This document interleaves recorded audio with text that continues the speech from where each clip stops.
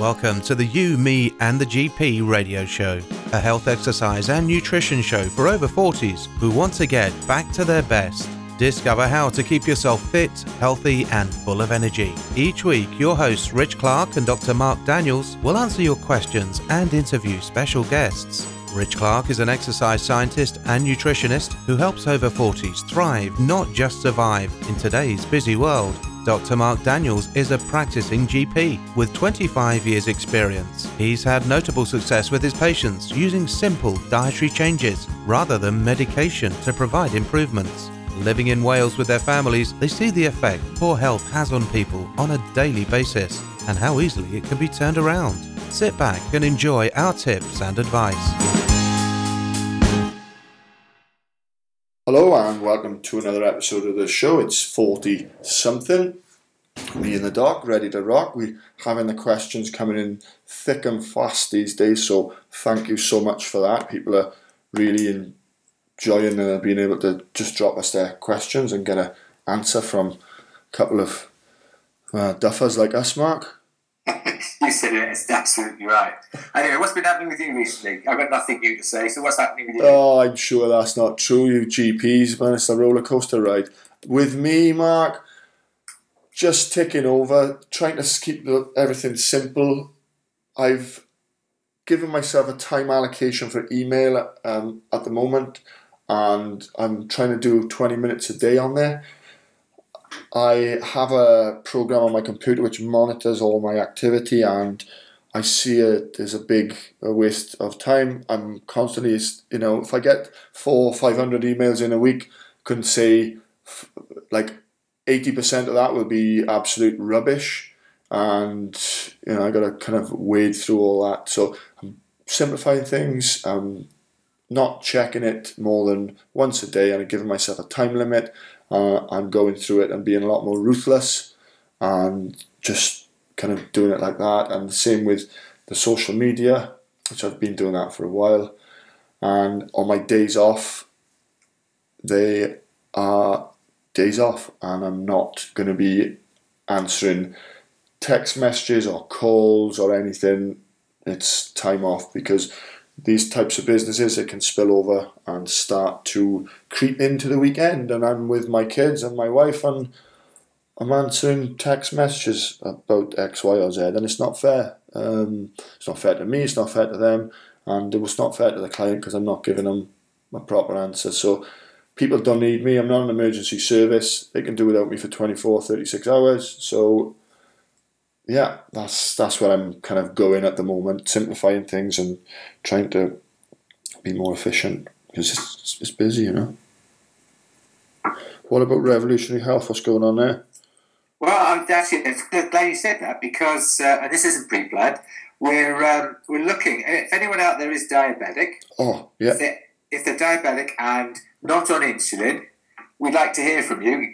Go to our contact page, because we've got an offer out there at the moment. It's not actually on the website, but we're basically going to try and get some people to go into remission with their diabetes just with diet alone. We've done it in the practice. We've done it with a few clients of Revolutionary Health. We want to get a big base of people who've been put into remission, not on any drugs, not on any medication at all for their diabetes, and are just living a normal, healthy life after their dietary intervention. So if you are interested in getting off your drugs for diabetes, or if you're pre-diabetic and want to get off your drugs and want to get back to a normal lifestyle, just come in on the contact page. There's no obligation. We'll give you the information, and we're trying to get enough people so that we can actually go out there and say to people, look, you're eating the wrong things. You don't need these drugs. You need to just sort your diet out and become non-diabetic. And it's the worst thing that's happening. Smoking is now sort of on its last rites, or hopefully it's on its last rites. Diabetes has become the big killer now out there.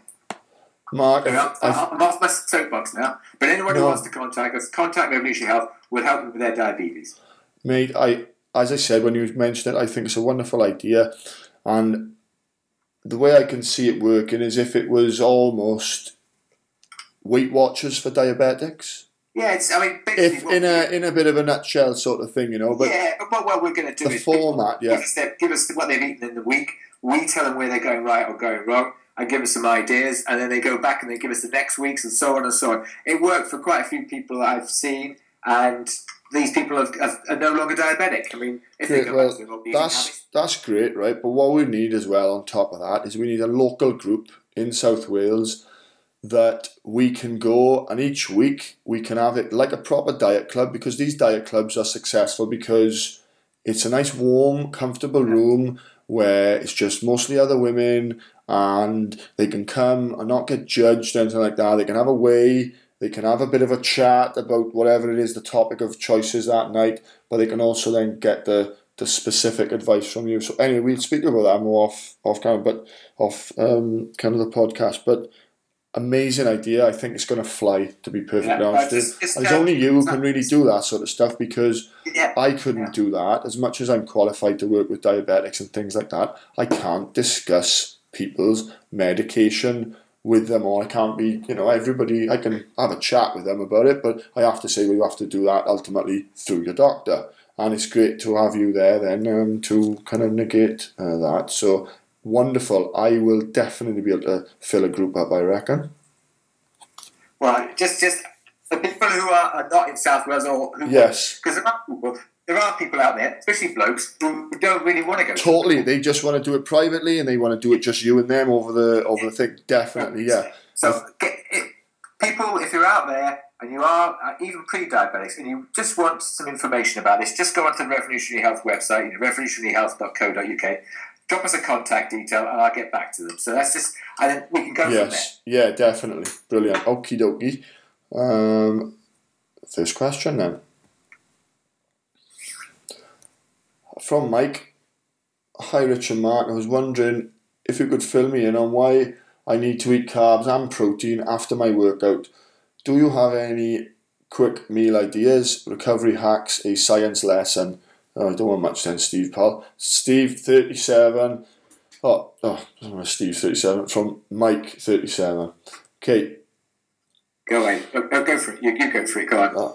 You don't have to eat anything after your workout. Okay? If you're, trying to lose weight, you can not eat after your workout.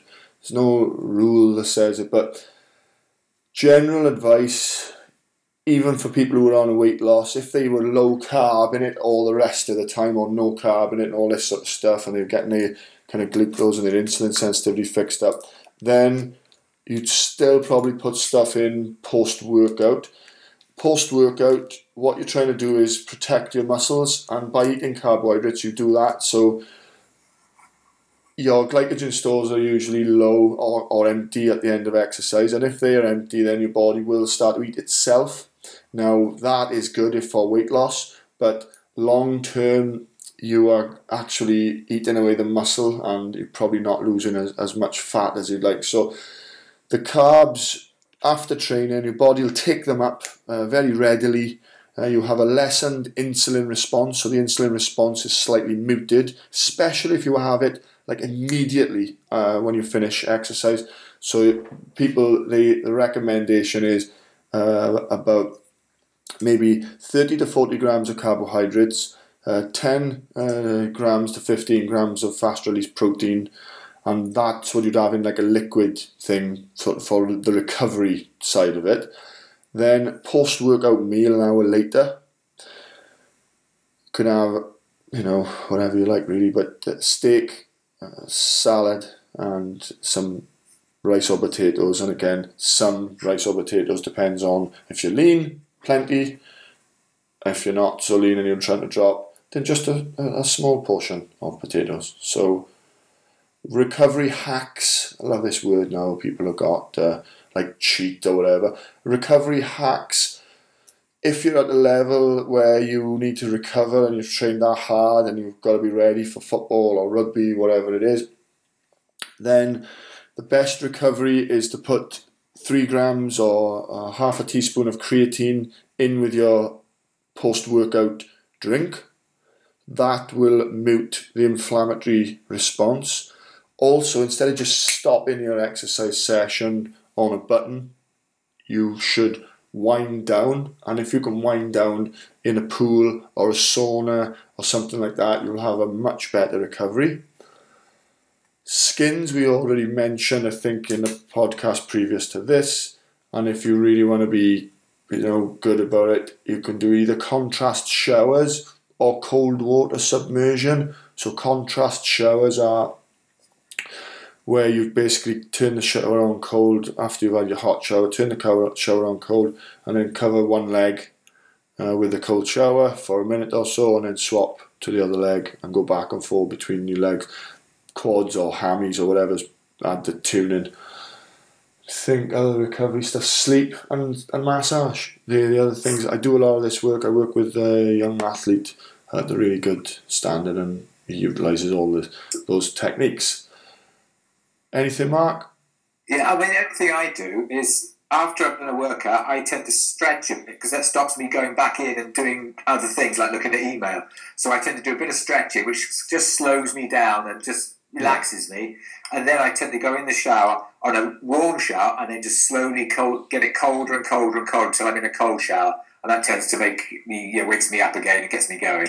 Brilliant. That's what I do. Yeah, I did mention the stretching. That's fantastic. So, totally. So, integrate that into that wind down, guys, and all these things are going to help to dissipate the inflammation and help you relax aches the next day, hopefully. Good. Can I just interrupt? Yeah. I just thought something. When I was going on my soapbox about wanting to get diabetics to contact us, I don't want any insulin-controlled diabetics, because this is actual progress. Yeah, you did say, but just in case, anybody missed that, no injectors. No, not for people who are on insulin. They can be on Byetta, which is an injectable, but not insulin. All right, tell me about that. Well, Byetta is a drug that it basically is used in people who are very obese diabetics. It's a different way of lowering their blood sugar, and it does seem to help them with weight loss. I mean, the actual mechanism of it is quite complicated, but it's not insulin. It's not insulin, no. Wow. So there are people out there who will be on Byetta, or one of the other, Ligratinide is the proper name of it, but they're okay. We can use those. And sorry to stay on this topic slightly. So, through what pathway is this drug acting? What is it affecting? Well, Byetta. Yeah. I'm going to have to look it up. Yeah, it's new on me. So I just like. So what? No. So what's it doing? Like something on the glucose sensitivity, or? No, it's basically injectable medicine that is used with diet, but it's non-insulin. And basically, what it is I don't know how it works. I'm just reading how it works. Yes, have a read.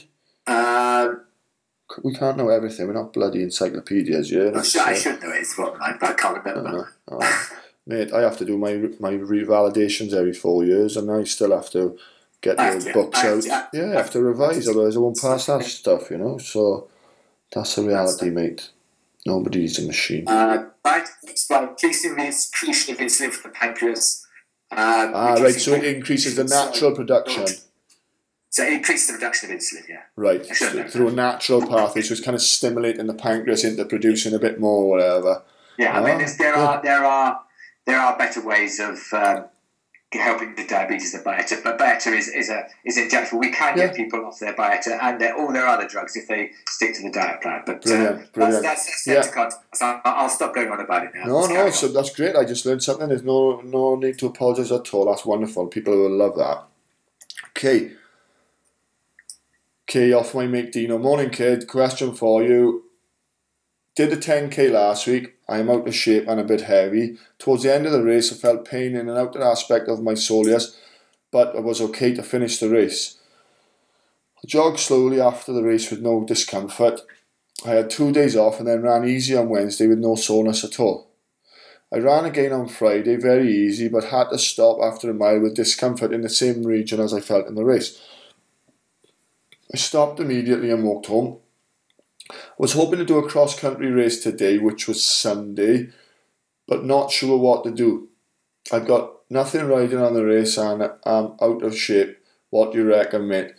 So these are the questions I get, and I didn't pick this up in time to get back to Dean on Sunday, but because I just switched my phone off basically Saturday afternoon till Monday, and what I have said to him since, and he made the right decision, he didn't do the race, and he was right not to, and I would have said exactly the same. He's got nothing riding on it, he's got a little niggle, he's out of shape, so there's no point having a race because it'll put you in an environment where you could actually make it go properly, because at the moment it sounds like it's at a low level. So back off, get yourself back on your diet, and everything will sort itself out for you.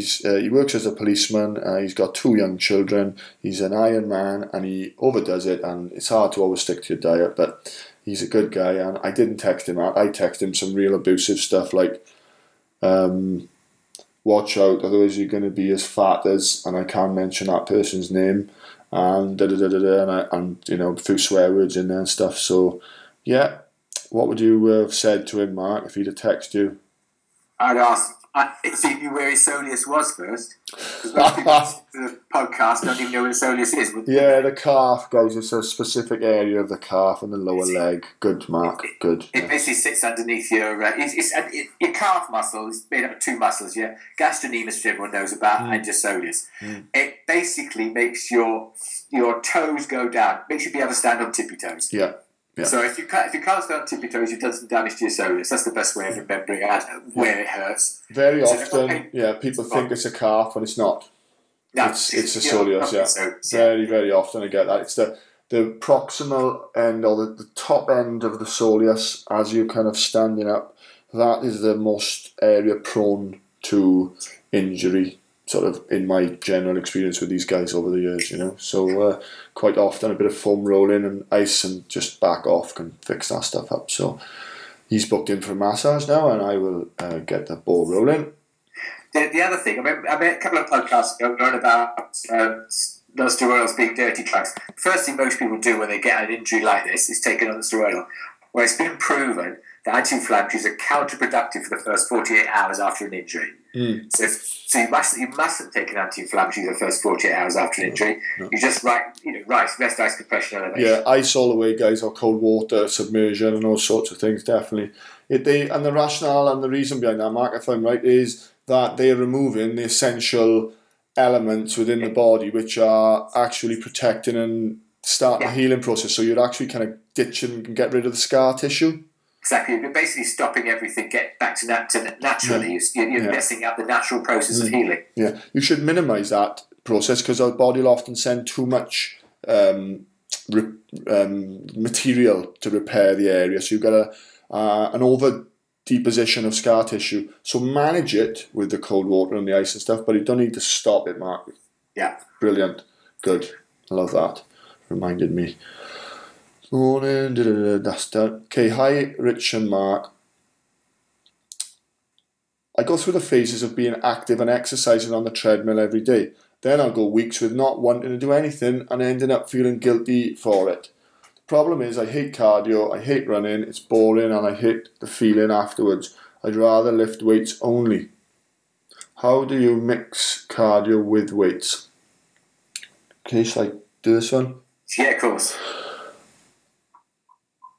Fits and starts, first of all, there's a couple of issues here. Fits and starts is common, and if it's totally going from one extreme to the other and it's causing you to have massive fluctuations and swings in your weight, and when I say massive, anything more than 2 stone can cause permanent stretching of the skin and permanent damage to the body, then you need to do something about it. If it's just a normal fluctuation that we all get in life, fine. But let's just say you are proper, all or nothing, then literally all I did when I was like that was just try and just do 1 session a week. That was my goal.